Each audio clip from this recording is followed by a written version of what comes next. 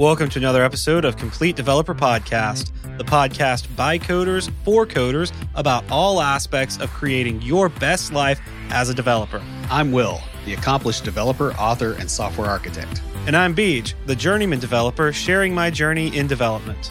Complete Developer Podcast is supported by listeners like you. We are now on Patreon at www.patreon.com/Complete Developer Podcast. You might think that Unix systems are the digital equivalent of dinosaurs, and that they have little to no relevance today. However, that's not true. And the philosophical underpinnings of Unix have had a huge impact up until the present day and will probably outlast all of us. In this episode, we're going to talk about some Unix principles that are still well worth observing today in a lot of situations that we encounter. And this is one of the deep roots of modern computing that is still well worth exploring. But before we get started, Will, what have you been philosophizing lately? I don't know about philosophizing. I made a giant pot of chili. You know that big stock pot that I have? Yeah. It was like right at the top. Like you couldn't just barely get it up to a simmer boil because it'll go over. Yeah, and man, stuff has gotten expensive. Yes. Yeah, because I don't put beans in my chili because I keep it low carb, and if you want to put beans in it, like it's going in the freezer anyway, so it kind of ruins the texture. Yeah. But yeah, it was like £100 or $100 worth of ground beef. Mm-hmm. It's insane, man. Oh, I know. I used to be able to live on $50 a week, and now it's over $100 to go to the grocery store. Yeah. Well, I would hope you wouldn't eat that much hamburger meat in a week. I mean, it was like, I don't know, it was probably 18, 20 pounds of it in Costco. I mean, yeah, man, that's pretty brutal. Other than that, man, I've been just trying to get stuff ready to switch to Linux. I'm still fighting with driver issues. Mm-hmm. And I can't get clean sound out of it. I mean, it's something small. Like there's like it sounds like there's clear audio with static coming in from somewhere else. And I can't figure out what it is. And it's driving me up the wall. But here soon, we ought to be able to test that and get it going. So, yeah. How about you? Well, I am experiencing a blast from the past. My January friend visits again. This is 3 years running, actually. And to quote my nieces, we don't talk about Rona. No. I got a positive coronavirus test the other day. I was sick. I think I mentioned it last week or in the aftercast or something that I wasn't feeling that great. And one of my friends who helps me out with the keyboard stuff, she had gotten sick, but she had gotten a negative coronavirus test. But I didn't even think it was that. Like I had the sniffles for a few days, and then Friday I was kind of out, and I think that was more from what I ate the night before. I finished off my chili and kind of tore my stomach up. But yeah, then yesterday I was talking about having been sick and missed a day of work, and we were supposed to get together for a work thing, and one of the guys asked, he's like, I was like, I'm sure it wasn't COVID because it just like, it didn't feel like that at all. And he's like, you got a negative test? I'm like, not yet. So I went and got one of the home tests, and it wasn't just like a little positive. Like it was like, make sure you look really close because it could be really faint. No, the results were brighter than the control. Like it was like blazing. I'm like, oh, well, yeah, I think I got a positive result. Yeah. Anyway, I've been quarantining since then. I didn't go out Friday or Saturday. Did run to the store Sunday, but so. And then anyone that I had been around prior to that, I let them know. So hopefully I'll be able to get back out into civilization by the end of the week. Saving money is hard, especially in our current financial times. I was super creative. Not. Well, I mean, it is kind of forefront of mind right now, right? That's true. We were just talking about the cost of beef. What's for dinner? Sorry. Lucas Casares is a fee-only certified financial planner. He owns and runs Level Up Financial Planning virtually out of Fort Collins, Colorado. And just like us at Complete Developer Podcast, he focuses on helping you to not only establish a real plan, but also to take action so that you can create the kind of life that you want to live. Guys, investing in financial planning services really comes down to whether or not you can improve your finances. With the help of Level Up, the compounding impact of making those better financial decisions will easily pay for itself. Level Up also has a unique pricing model that will help you no matter where you are in your financial journey. And best of all, Lucas is a fiduciary for his clients. That means that he's not here to sell you a product, but to guide you toward a better financial situation. You can catch his podcast, Techie Personal Finance Bootcamp, where he covers financial topics that you probably face, and he interviews other IT professionals who share how they navigated their own careers. And you can learn even more at levelupfinancialplanning.com. The Unix philosophy was originated by Ken Thompson and describes a set of cultural norms and approaches to minimalist modular software development. This philosophy was based on the experience of the leading developers of the Unix operating system. In the early days of software, there wasn't as many software tools as there are today. Actually, software tools like the ones that we think of to use to build software really weren't around, at least not the way we think of them. Back then, as thought of by the original Unix developers, they were a set of simple tools that could be combined to accomplish a task. These included things like source code editors, compilers, debuggers, and that sort of stuff. This was also the philosophy for building Unix operating systems and is largely still in use today at some level in pretty much every major operating system. Yeah, and this evolution was pretty interesting in that, okay, we created tools, but where things really take off is where you start creating tools to create tools, because it just makes things reproducible. And this is what early Unix was. Now, there are a number of historical descriptions of the Unix philosophy going all the way back to the early 1970s, at least. It wouldn't surprise me if there's more before that, but that's as far back as I could find was like 1974, I think. Mm-hmm. But while emphasizing different points, they were all trying to kind of reach the same result. That is, making it as clean as possible to build software in a modular, transparent, and combinable manner. These approaches favored simplification of code and systems over raw performance, although obviously performance implications have always had to be considered. The approach also introduced ideas that we are still refining today, such as early and iterative testing of new ideas, rather than building the entire system before doing any testing at all. They even talked about larger systems being composed of smaller tools with smaller scope being composed together to produce the required functionality. And you might recognize the former as sounding awfully similar to what you've heard while learning Agile, and the latter to resembling discussions about the single responsibility principle as well as microservices. So these concepts are still around. It's just they've grown and shifted and kind of permeated the entire atmosphere of computing. Yeah. It's interesting because I was going through your outline and I was like, I know where this applies. I know where this applies. I know where this applies. That word is misspelled. I mean, that's why I go through your outlines, but I would think you do the same for me, but you don't. Yeah, I don't. But my spelling has been trashed by Russian practice. That, and I'll drop articles even when I'm talking. Yeah, I've noticed. It's funny. I laugh at you inside my head. So guys, in short, the Unix philosophy underpins most of the things we understand today as basic knowledge in software development. But the people that created it had to learn it the hard way by building systems and building the tools to build more systems while contending with business practices, budget constraints, and the oh so great team dynamics that we'd all still recognize today, except they didn't get to work remote.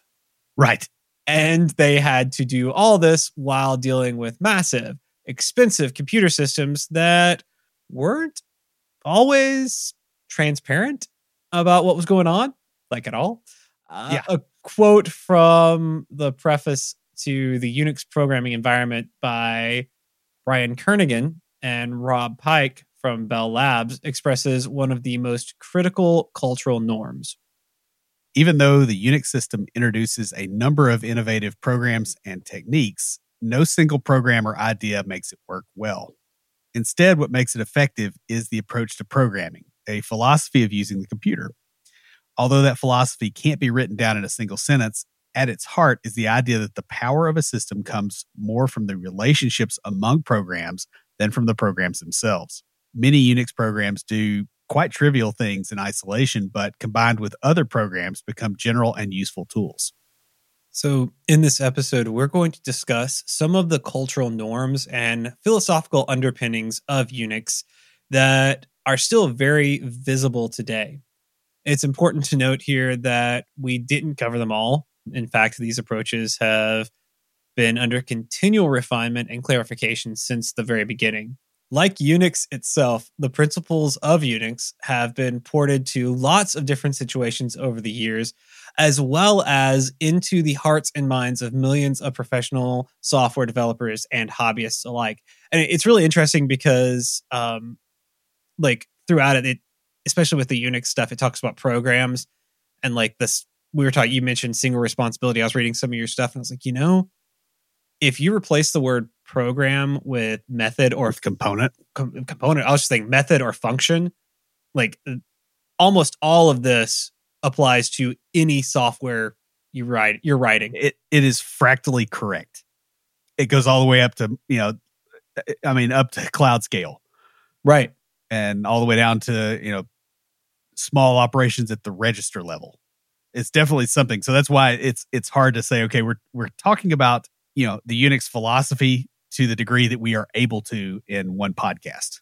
There were some lists that were 17 or 18 items long. There were some that were like 4. And so I just kind of try to distill out the pieces that I could in the best way that I can. So we'll start with the first one, which is write programs that do one thing and do it well. It can be really tempting to add functionality to an existing program rather than creating a new one. But it complicates the program and it increases the scope of testing required while increasing the risk of breaking things for other applications or scripts. Yeah, this is when I think of like those big monolith programs or applications or whatever. I don't know. The terminology is fun, but I just think of the one that we have where I work for time management and learning and reporting and like it's all the things. Is it Kronos? No, it's like it's a custom thing, but it really is. And what's hilarious is my manager used to work on that team, and I was talking to her about it the other day, and she's like, I know that we kind of have a standard of Edge throughout the whole organization, but it works better in Chrome. Yep. I'm like, yep. I'm not surprised. Well, one other thing that's interesting on this is if you think about like our larger programs and our larger systems, how much of them is actually doing something versus routing to get something to a small enough component to handle the thing. I just remember wanting to create something that we could, like a small app that we could use. And I thought, that's going to be like, there's a team working on that and they're going to be adding that to this bigger thing. And I'm like, that doesn't belong there. Like, it doesn't even make sense to put it there. It's just, they want all the things in one. I'm like, if you have them all separate and then have something that kind of like guides, I don't know. Well, I mean, that's an experience I've had over and over again, right? Like you have a bunch of disparate apps and it's like, okay, we're going to combine them into one big system that does all the things. And then eventually that system gets so unwieldy. They're like, okay, we got to break this other piece off so we can iterate on it.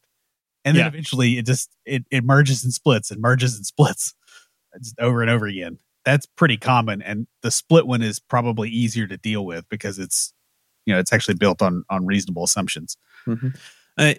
The thing is, it tends to make programs simpler and more stable to maintain once they're effectively done.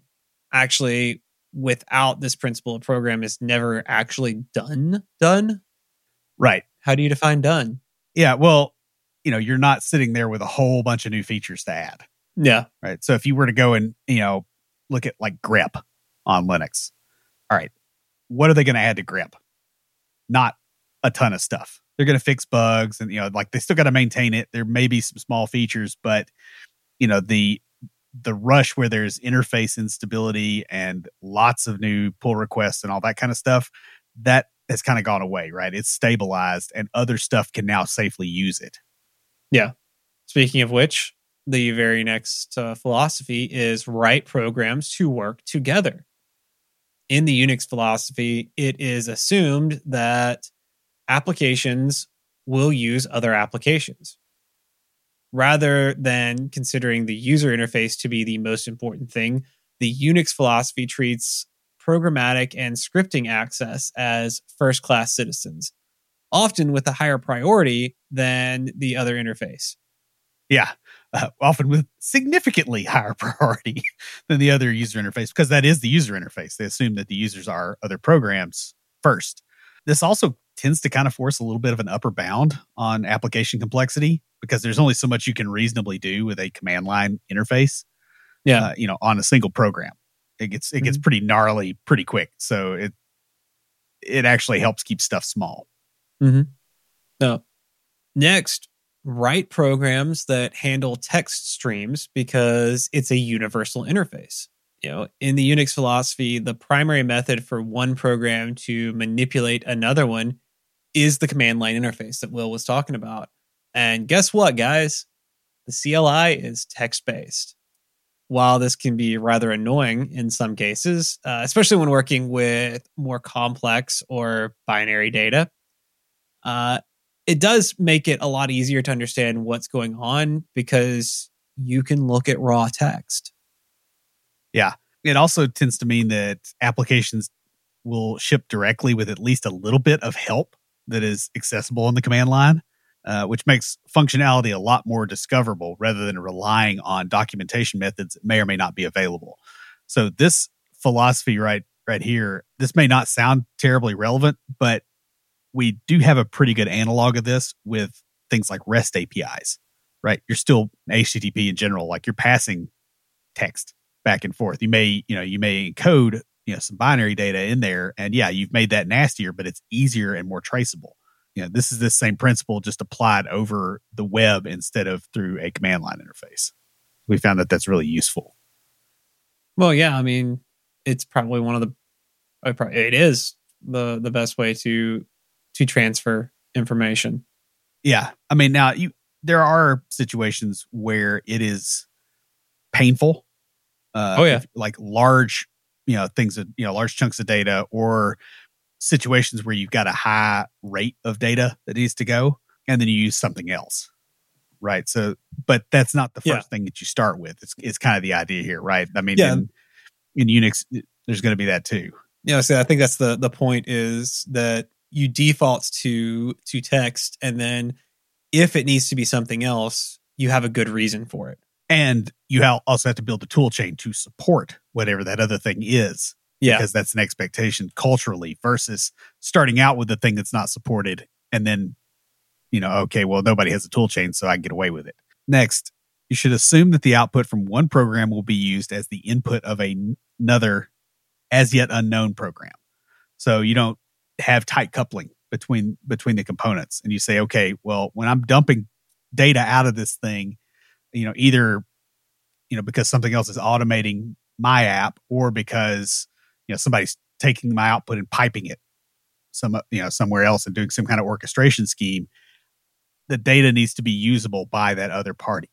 So, no proprietary format type stuff in the mix, no weirdness that makes it hard to parse, unless some regex as long as your arm that isn't documented, that kind of stuff. This implies that the scope of an application will be limited, discoverable, and stable. So you may not know how your application will be used, as it only provides a small piece of functionality. But if you build a clean interface, then somebody else can use the app, possibly without your intervention. At least that's the intent. Yeah. It makes you more scalable. This also means that your application's output needs to be easily parsable, since your application is interacting with other applications on the command line, back to passing text back and forth. It needs to be as easy as possible for another application to use your output. And speaking of outputs, and sorry for the horrid face that I just made, it appears we have skunks near here. Oh, wow. Yeah, I was not looking at you, so... Okay, well, that's good, because I made a face. It's pretty gross. I guess it's nighttime now. All right, so the next one is to separate mechanisms from policy. And this one's a little harder to understand. Like, I had to actually look this up and go, what are they talking about here? And then it was like, face palm. Oh, because, once you put it in English, it actually makes sense. But basically the deal here is that a mechanism is the means by which an end is achieved, while a policy is the thing that you're trying to implement. The mechanism used by the system to implement a policy should not overly dictate what the policy actually does or what it can actually be. It should just be like, hey, here's how this gets implemented. Okay. Does that make sense? Yeah. Yeah. So you separate your end from how you get there. Right. Because the end may change. You may go, hey, we need to do this other thing. I don't want to rewrite the whole mechanism. Yeah. All roads lead to Rome. Right. I get it. Makes sense. And probably a better, more approachable way to say this is don't paint yourself into a corner. I'll give an anecdote that's also useful. There is a school, I think in Maryland, and it just hit the news this week, that the school's lights have been on for a year, and it's costing taxpayers tons of money. Okay, so this is a situation where the mechanism and the policy got intertwined. What they did is they said, okay, we're going to put smart light switches everywhere. Right? Okay. Great. And that way they can turn off and we'll save money. Right? So our policy is we're going to go green. We're going to do something that's entirely sensible when you've got a giant honking building.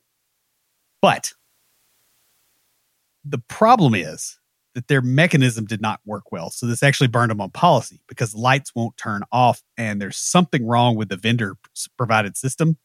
I think the vendor actually went under and they can't turn them off because the switches themselves, essentially are implementing a policy, right? They're not just a mechanism to go, hey, there's nobody here, let's turn off. Or there's nobody here for 15 minutes, let's turn off. Or it's after X period at night and we got a signal, let's turn off. It's like, nope, we know it all at the switch. And they can't fix it. Yeah. I guess they could throw a breaker, probably. That's a little aggressive. I mean, we did it in Windows all the time, right? You just reboot. Yeah. I was going to say, it is what it is. It's not, but yeah, no, that I get that. The whole, here's a good episode topic for us. Smart isn't always smart. It almost never is. Yeah. It's not smart for you. It's smart for whoever's selling it. Right.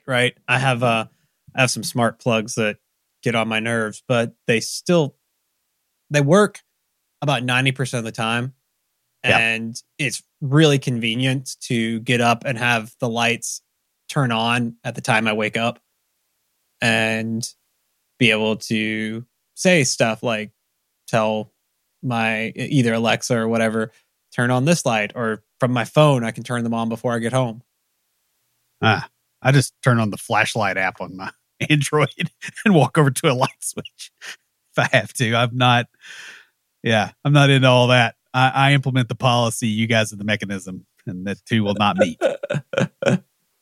Yeah. All right. So the next one is write programs which fail in a way that is easy to diagnose. Oh, yes, please.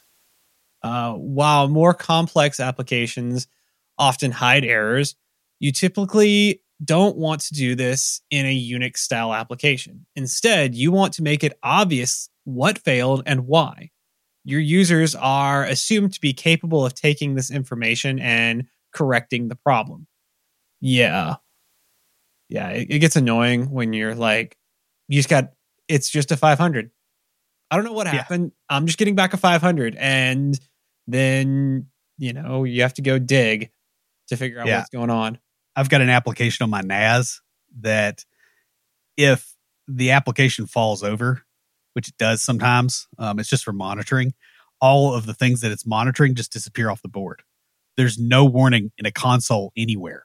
It's just suddenly not there. And then 45 seconds later, here it is back again. It opened the socket back up and I can't figure out what it is because there's no indication anywhere, including when I go in Docker and like poke at it on the, on the logs. You don't want to do that if people, especially if other programmers are relying on your app to do some piece of functionality. You want to tell them what's wrong, because you got to bear in mind they're assembling pieces together.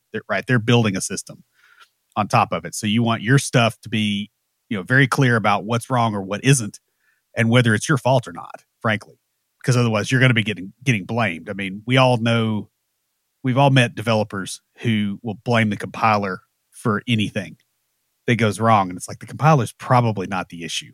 Very rarely it is, but most of the time, not so much. This also means that the application really needs to be able to return things like error codes rather than only printing an error message or just acting like everything is just hunky-dory and it failed, the silent failure thing. The idea here is to make it easy to troubleshoot when something goes wrong, or to allow other programs to actually dynamically react to something being wrong. Yeah.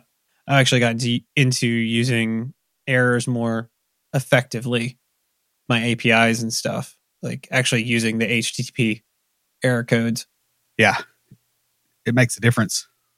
Well, it's like there's a business process where like you're creating a new object and it can't have like one component of it has to be unique.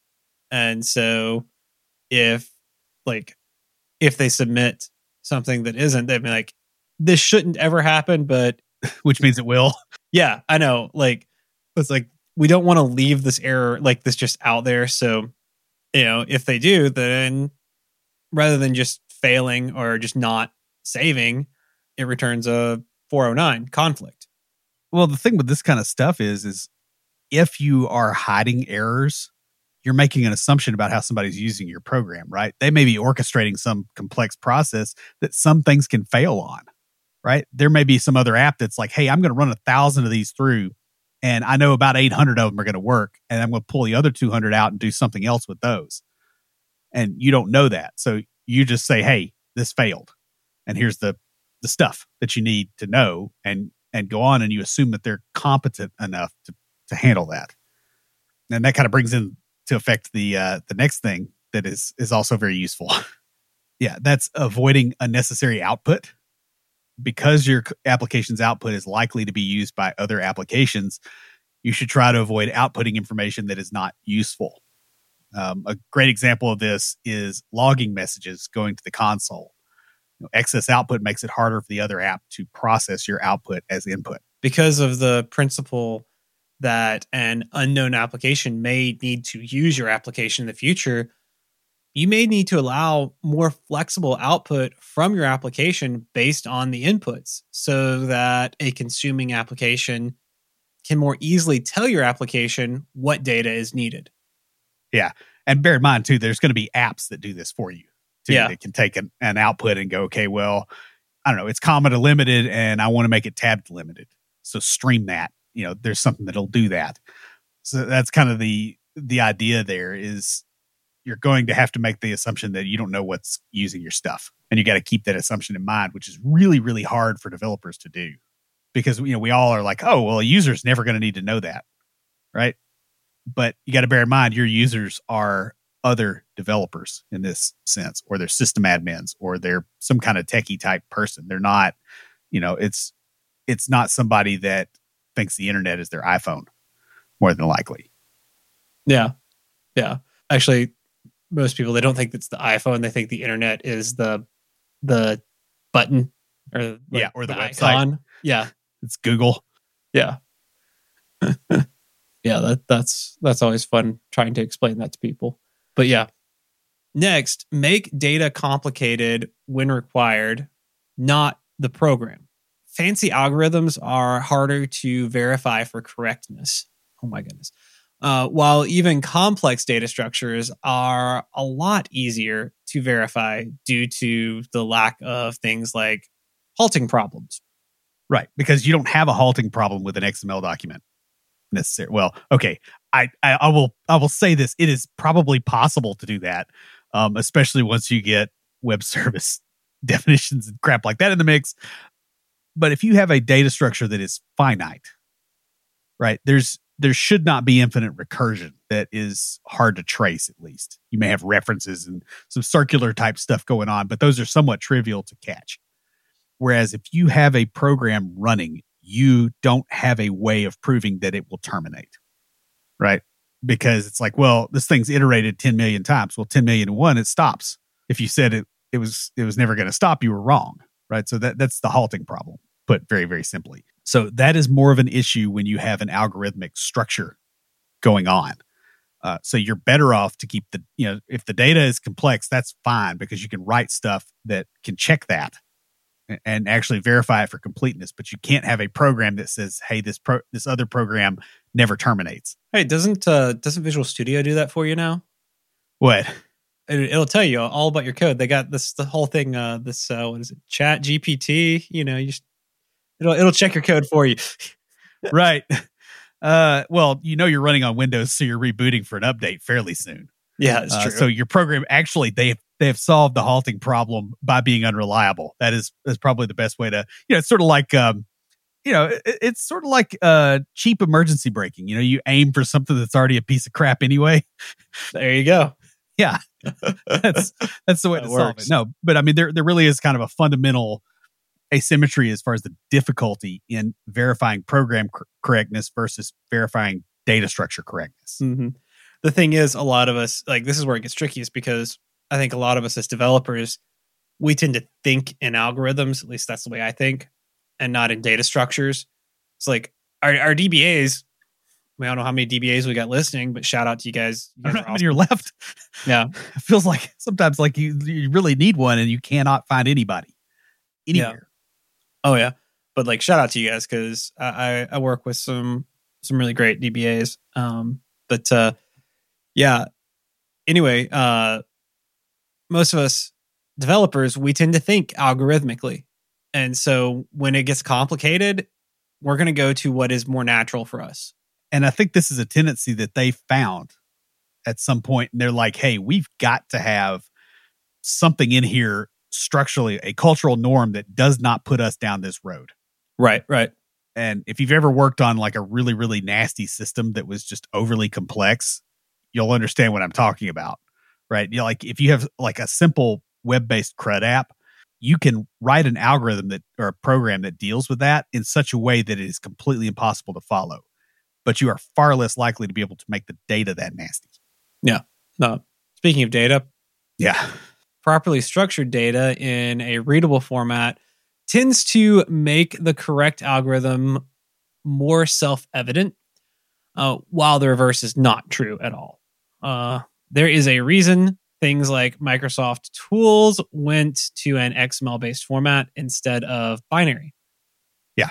It's because it's easier to kind of troubleshoot and to figure out what's going on in there, even though, like, I'll say it and lots of other people will say it too. XML is like violence. Once you start using it, you have to use it everywhere.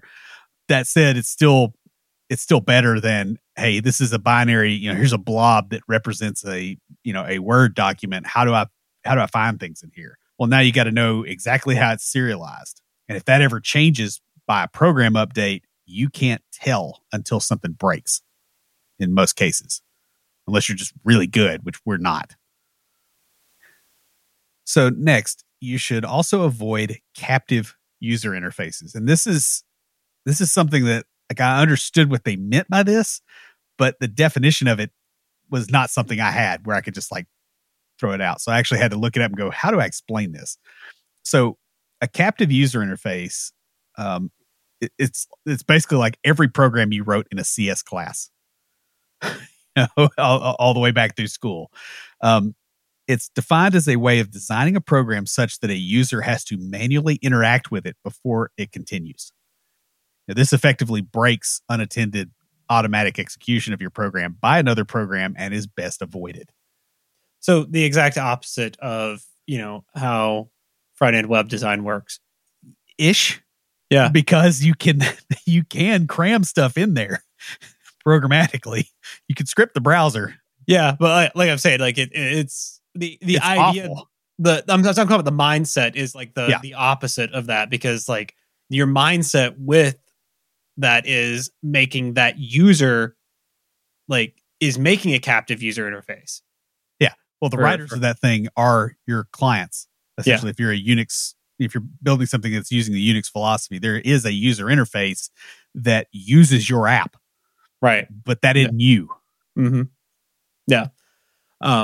So, for instance, imagine you had a small app that computed the cube of a number that was passed in. If you require the user to manually enter the number, rather than like taking it on a command line, say you have them like select from a scroll bar or something. I don't know why I hate those. Then it's not possible, say, to write a shell script that gets the cubes of all the numbers between 1 and 1000. It'd be a lot of scrolling. Well, and realistically, that's an overly simple explanation of the program too, right? Because you probably would just do that raw in the shell script.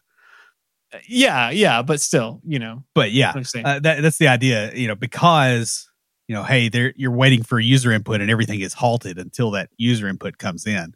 I remember back in the day on, I guess it was on Windows, I'm trying to remember exactly how this occurred. Oh, I know. It was a web server environment, and we had a third-party component that would pop up a licensing dialog when you didn't have the proper license or your license had expired. Seems reasonable because, hey, it's popping up in Visual Studio.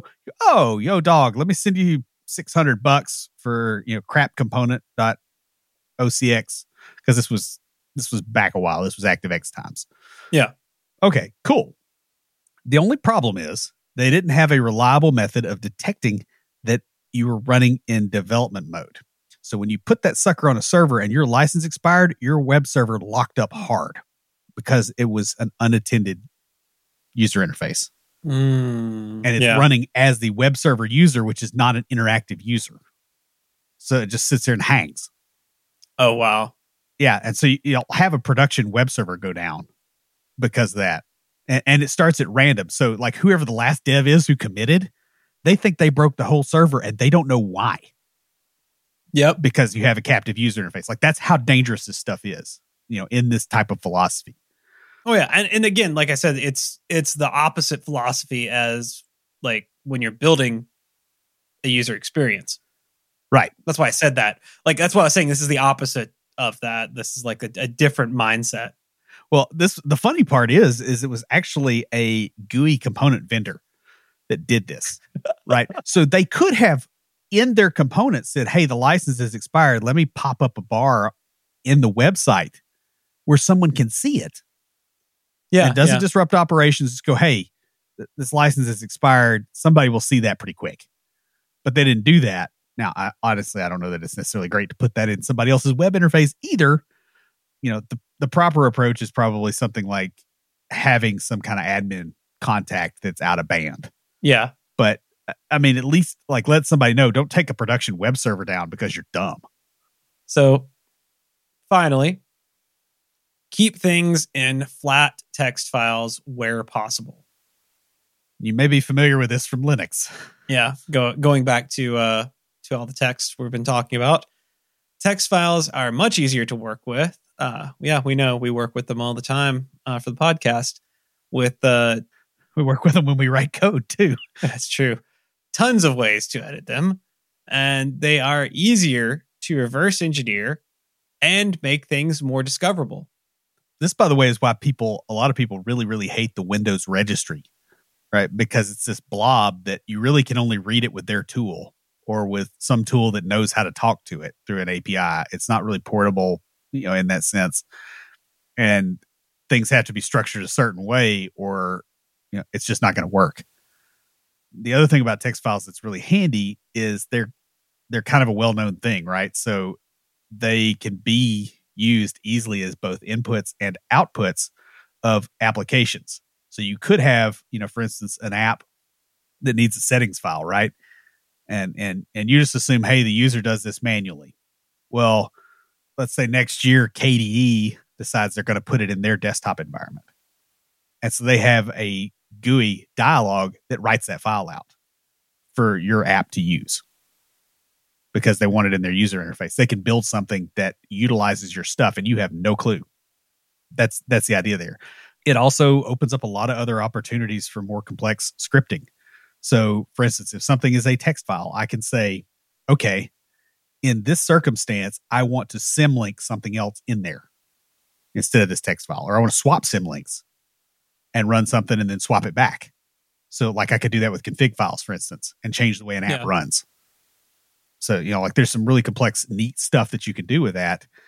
And it's also a lot easier to back up, transfer, and otherwise manipulate flat files without specialized tooling. Because again, like, editing text is something we have done for a very, very long time. So guys, while the Unix philosophy is old, it's not old like a dinosaur. It's old like crocodiles. It's still very relevant for the way that software is built today. In particular, the lessons of the early Unix pioneers will probably always be relevant for software development. They learned the hard way about what is required to make stable, maintainable software for general purpose computing used by other people. And even in today's world of massive distributed cloud-based systems, the early lessons from the old Unix days are still very, very good ones. After all, you can still see echoes of this philosophy in today's discussions about microservices. And this is unlikely to change even in your lifetime, because these principles are based upon hard-won knowledge at a time when computing was very different than today, right? You still see things like, passing commands to ChatGPT, right? That's a thing. You probably are always going to see this. So it's very important to know this stuff. And that's pretty much all we've got. If you have a question or comment, please email us at neckbeards@CompleteDeveloperPodcast.com. Our theme music is an excerpt from Stand By for Titanfall by Pure Bells, available on SoundCloud and licensed through Creative Commons. For references, show notes, and extra tips and insights, be sure to check out the website at CompleteDeveloperPodcast.com. Help us make the show possible by supporting us on Patreon at patreon.com/CompleteDeveloperPodcast. You'll get extras, including a weekly aftercast where we discuss the topic of the week and bonus material with some of our patrons. You can also follow us on Twitter at CompleteDevPod, like our page on Facebook, and follow us on Instagram to keep up with news about the show. Join the conversation anytime via Slack by signing up at slack.CompleteDeveloperNetwork.com. Thanks for listening. See you next time.